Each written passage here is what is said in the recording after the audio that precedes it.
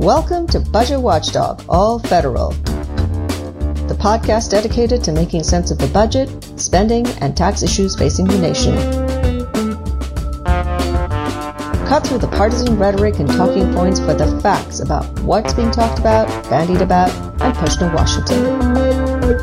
Brought to you by Taxpayers for Common Sense. And now, the host of Budget Watchdog AF, TCS President Steve Ellis.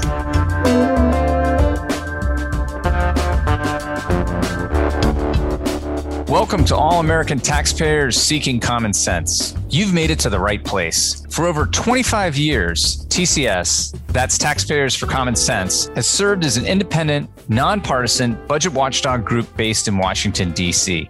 We believe in fiscal policy for America that is based on facts. And our team at TCS works to ensure that taxpayer dollars are spent responsibly and that our government operates within its means. It's literally our mission. We believe in transparency and accountability so that no matter where you are on the political spectrum, no one wants to see their taxpayer dollars wasted. And so you won't be surprised that on today's show, we're focusing on transparency and accountability in bills that are now moving through Congress. One, I'm sure you've heard of, and that's the COVID-19 relief package, otherwise known as the American Relief Plan. And one, you may not have, a bill that would require budget justifications and appropriations requests of agencies be made publicly available. So let's start with the latter. And here to get us up to speed and unpack the details of H.R. 22, the Congressional Budget Justification Transparency Act of 2021, is TCS Senior Policy Analyst Josh Sewell. Welcome to the podcast, Josh. Thanks, Steve. I'm very glad we're tackling this topic today. Just so you know, Josh manages research and outreach on issues, most notably leading our agriculture team, but also issues dealing with the Army Corps of Engineers and general government transparency here at Taxpayers for Common Sense. So this bill and all that it hopes to accomplish is right up your alley. So let's start with the basics. H.R. 22 has already passed the House back in January, and so it's ready for consideration by the Senate. Tell our audience what a budget justification is and why it's so important to all of us, especially those with green eye shades on. So at a basic level, budget justification is simply a document where someone explains each part of their budget. So they're using plain language. They explain what often is just a bunch of numbers. So in the federal government, every agency is supposed to produce a budget justification as part of the president's annual budget request. It gives you details on how the agency plans to spend the funds they are requesting. It also has some numbers on last year's performance. They project future spending and provide an amount of actual spending from last year. Now, there's three main reasons why budget justifications are important.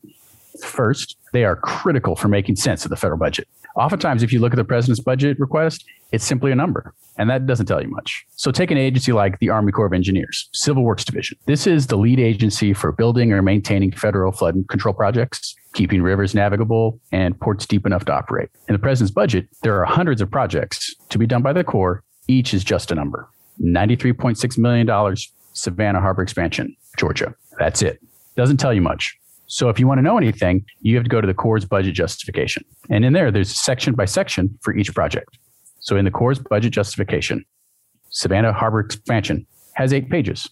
This budget sheet gives you the details. It puts that $93 million in perspective, where it's located, what they're going to do with the funds, each separate element of the project, when was the project originally authorized, what has been spent, projected total cost, you name it. Most of what you need is in there. So the great thing about the Corps and some of these other infrastructure projects, they even have maps and diagrams of the project. So what you end up having is most of the elements you need to follow the money while also following in real time on Google Maps. A second reason justifications are so important is they shed light on assumptions in the budget. So budget requests are messaging documents. The president doesn't write bills. Congress does. So the president can often make policy suggestions in a budget, but he doesn't get to implement it without the help of Congress. So what you end up happening is you don't actually have real numbers that are going to happen in real life. So for example, every year in the Trump and Obama budgets, they proposed reforms to the federal crop insurance program. They would have saved billions of dollars. They would have been some great reforms. But Congress writes the laws, not the president. You may look at the budget and say, I agree with this. This is going to be some great policies, but it's not really what's going to happen. So the budget justifications really cut through the spin. And that's where the rubber meets the road in actually knowing what's going to happen. The third reason justifications are important is for certain agencies, they are great for insomnia. I love budget justifications, but not every agency is as good as others. So for your kids, maybe for yourself, they're a good way to get to sleep. Full disclosure, I've never gotten through a Forest Service justification. By page 10 or 12, I'm just sawing logs. Adding some humor to Budget Watchdog AF. I like it. So, Josh, kind of digging more into this, you mentioned the Forest Service, you mentioned Department of Agriculture, you mentioned the Corps of Engineers. Uniformity is another crucial element of transparency when it comes to tracking appropriations from year to year. And that means being able to compare apples to apples across the executive branch. How does this Congressional Budget Justification Transparency Act make that possible? Well, first of all, it's going to let us find those apples. Unfortunately, right now, it can be more of a treasure hunt when you're looking for agency justifications. So each agency publishes their justification in their own format on their own website without uniformity. Sometimes they come out the day the budget is released. Other times it takes weeks. So you really have to root around to find them. So it's less than apples to apples and more truffles to truffles, since you got to really root for them. Now, this act would solve that by first requiring each agency to publish its justification online in a readable format. Pretty simple, kind of strange. We still have to mandate that in 2021, but here we are. Another important part is that the White House Office of Management and Budget, which is in charge of creating the budget request every year, would create a list updated at least monthly of each agency required to produce a justification, the date that was produced, and a link to it. So creating a centralized database of sorts that's accessible to the public, sortable, downloadable, that everyone can access to see where all these justifications are. So this centralized accounting of what is out there is probably the best part of this bill, because it starts to end that treasure hunt and just give us access to these justifications. Well, Josh, if you forgive me to extend the analogy a little bit more, it's like, so no more bobbing for apples at agency websites, but it is actually a baked apple pie right there for us budget nerds to dig in and to really understand. There's nothing more American than apple pie. Exactly. Or budget justification sheets on one central website. So accountability is a word that we use a great deal here at TCS. It's very much the mission of oversight in Congress too. Do you believe that legislation like the Congressional Budget Justification Transparency Act will make an impact on accountability for the efficient use of taxpayer dollars and help Congress hold the executive more accountable? Absolutely. Budgets need to be accessible. There are thousands of pages worth of materials released with the budget request. And the summary itself is more of a campaign document than it is informative for anybody. And so justifications, again, that's where the agencies really start telling the details that matter. And the agencies are already producing these documents. So it's not a new financial or fiscal burden on the agencies. They have to do this as part of their budget process. It's an internal process, takes a whole year. This is out there. So the costs are minimal and the benefits are incalculable.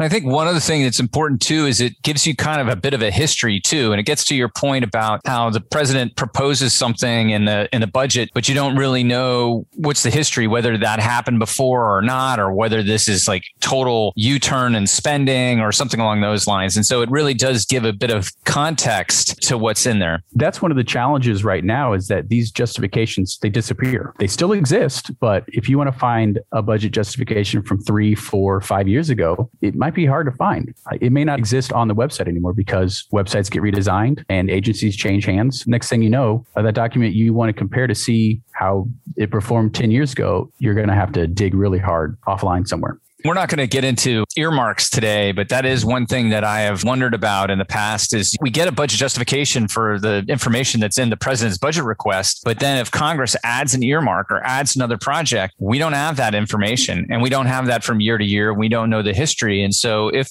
Congress brings back earmarks, which is what's coming up, that's something that we're probably going to have to look at as well, don't you think? Absolutely. The budget justification transparency is just the first step in increasing transparency across the board. You can also make these justifications better by adding in some of that information, using them as a more of a look back at what actually happened, not just last year and the actual dollars that went out, but the last few years and how any intervening legislation changed things. So I think it would be really important to think about what would be the next step after the Budget Justification Act can become law. Excellent. Excellent. So listeners of the podcast know Josh is really the Swiss Army knife of analysts here at TCS. He's been here for more than 12 years. And on top of several massive farm bills, earmarked databases, and water project legislation galore, he has been in the trenches digging through the 2008 bailout shortly after he arrived, the 2009 stimulus, not to mention the CARES Act from last year and other COVID relief packages. So while I have you here on the microphone, Josh, let's shift gears and share with our audience an assessment of the nearly $2 trillion emergency spending bill moving through Congress. Most people know it as COVID relief, but the spending bill is actually called the American Rescue Plan of 2021, or ARP.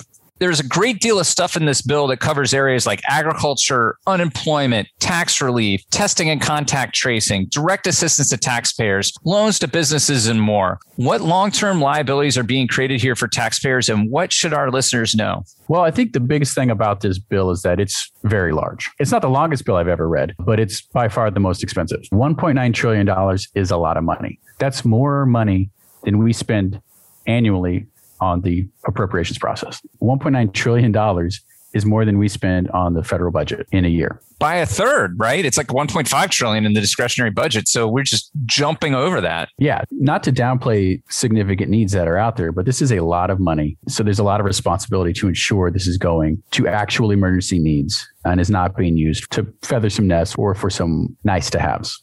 We talked about this a lot in the CARES Act about accountability and oversight. You know, there's some money that's going in here to inspectors general. I think there was more money that went to inspectors general in the CARES Act, and there was this pandemic response accountability committee. Can you talk a little bit about that, Josh? One of the positive things in the CARES Act, as well as in the ARP, as we call it, is that there is money for oversight. There are tens of millions of dollars in each one of those bills directed at numerous agencies. The inspector general money is explicitly to evaluate the spending of this so-called emergency money. So that's an opportunity for taxpayers, agencies, and Congress to really get a look back at whether or not this money is going out how it's supposed to, and if it is effective. So we are big fans of inspector generals. I'm not sure you could ever give them too much money. That's an open question. But I think more investment in transparency is always a good thing. Hear, hear. You know, what does the Congressional Budget Office, you know, the nonpartisan congressional scorekeeper of Congress say about the bill? I mean, what are some of the possible economic impacts, and what is the overall economic situation our country is faced with right now? The first thing that CBO said was it's going to be $1.92 billion, you know, and that's the total cost over about 11 years. Normally, CBO scores or calculates a bill's projected impact over 10 years. But we're halfway through the fiscal year, and it's clear that a lot of this money is not going to go out this fiscal year. So that's one of the reasons they spread it out to an 11-year timeline. One of the first things we pulled out of the analysis is that a lot of this money is not going to go out quickly. When I last looked, it was about $325 billion of this price tag won't be spent until at least 2023. That sort of undercuts the idea that this is all for emergency spending. Now, there's perfectly good reasons for some money to be spent out later. But if it's a COVID relief package, hopefully by 2023, most of the economic impacts of COVID, if not the health impacts of COVID, will be in the rearview mirror. And so it really begs the question of why we have some of this money spent out so late. So that's the general question, I think, when you look at the CBO's analysis is, are we overshooting in the stimulus right now? In past, there's been arguments where the federal government didn't provide enough stimulus, and so recoveries took longer. This was a different kind of recession. It appears to be a different kind of recovery. It was steep and hard going down, and it's gone steep and hard coming back for some people. And some people haven't recovered. We're in basically unprecedented times. And so I think we need to be open to potentially clawing back some money. It kind of makes you think about that old saw that generals are always fighting the last war. And certainly President Biden, when he was Vice President Biden, looks back at the recovery from the 2008 economic crisis and the 2009 stimulus and thinks that it wasn't enough. But if we get partway into this thing and we realize that we don't need to spend some of this money, is there a component in ARP that will allow the executive branch to claw back some of this spending or prioritize it to different areas just to adjust the funding so that we're right sizing and we're putting the resources where it's needed, or not putting resources where they're not needed? Not that I've found, not any more so than the regular budget process allows certain clawbacks or redirections of funds. And that's a little concerning. That's a little bit of an understatement. And so I think that is definitely one of the improvements that needs to be made in these large stimulus bills, is to set up structures where it allows funds to be redirected if it turns out the programs aren't needed. Now, there has been an evolution since the CARES Act was passed almost a year ago, the first real major piece of legislation to tackle COVID, both the health aspects and the economic impacts. And so programs have evolved. So the Paycheck Protection Program through the Small Business Administration had a lot of problems when it was rolled out. And so in subsequent legislation and in subsequent regulatory changes, they've adjusted the program. Congress has adjusted the program. The Trump and then now the Biden administration have adjusted the program to try to target it towards smaller businesses. You may remember that when the PPP, as it's called, was rolled out originally, large companies got some of this money that was directed at small businesses. So you had Shake Shack, some of these other large companies that are franchisees. You had hedge funds or small companies owned by hedge funds, people who had access to capital outside of this emergency process. Some of those shortcomings of the Paycheck Protection Program have been modified. And now you have a whole class of restaurants that appear to be overlooked by PPP and other assistance. And so you have this restaurant fund in the ARP package. And it's the first time it's out there, so it's probably going to have some problems with it. So they'll need to adjust it as they go ahead. But at the very least, it shows that lawmakers have seen the shortcomings of what they've tried in the past, and they have modified. And I think that's the most important thing moving forward is that the Biden administration can do a lot of things, can pivot when needed, but Congress needs to have a hand in it as well. What we fail to see oftentimes is Congress saying, what did we do last year and how can we improve it? They don't tend to do a lot of look back in Congress. It's certainly something that we've highlighted over the years as being an issue and talked about meeting out the funds. And I know that's something we've talked about also with disaster bills and making sure that rather than just huge chunk of cash going out the door, that it hits certain triggers and parameters to allocate the funds wisely. So that makes a lot of common sense. One other thing before I let you go, Josh, because it's kind of almost the inverse of all this, and it's something I know you've looked into. One of the provisions in this bill is to expand and to make more generous the child tax credit. But it's only doing that for 1 year, which is going to cost $100 billion, if I recall correctly. But you've mentioned to me that you're concerned that this isn't just going to be a 1-year deal and who's going to turn off the tap to moms and kids. It's going to be very difficult to undo some of the temporary changes that are in this bill. This is a problem we see in tax policy in general and in other areas of the federal government. Under this bill, the child tax credit would be increased by 50% and even more so for some people. One of the problems is, yes, it's only for 1 year, but also it's actually a temporary increase to what's technically a temporary increase. The Republican tax cut bill that they passed in 2017 actually doubled the child tax credit at that time, but it only did it for 8 years. So 4 years from now, the child tax credit, unless something has changed, is going to drop all the way down to $1,000 per kid instead of the current $2,000 and the temporary $3,000 to $3,600 per kid. It's going to be very, very difficult for members of Congress and the Senate to stand up and say, we're going to eliminate this very generous, well-received tax benefit that actually has lifted many people out of poverty. So they're probably going to extend it, but they're not going to pay for it. So it becomes an unfunded liability, and it's going to cost a lot of money. So Congress needs to have a conversation and make the tough decisions of how to pay for this important investment if they think it is. So there you have it. Josh Sewell, Senior Policy Analyst at Taxpayers for Common Sense. Thanks for being here to get us up to speed on two important laws impacting taxpayers in the 117th Congress. Thanks, Josh. Thanks, Steve. It was great. So coming up next time on Budget Watchdog All Federal, we'll continue to dig into the budget. We'll bring in some additional TCS policy experts and really look forward to the Biden administration's 2022 fiscal year budget. Thanks for listening to Budget Watchdog AF. I hope you'll subscribe and share this episode of our podcast with friends and colleagues. We're always looking for your input, suggestions, questions, and help. So send your emails directly to me at president@taxpayer.net. Until next time, we'll keep reading the bills, highlighting wasteful programs that poorly spend our money and shift long-term risk to taxpayers.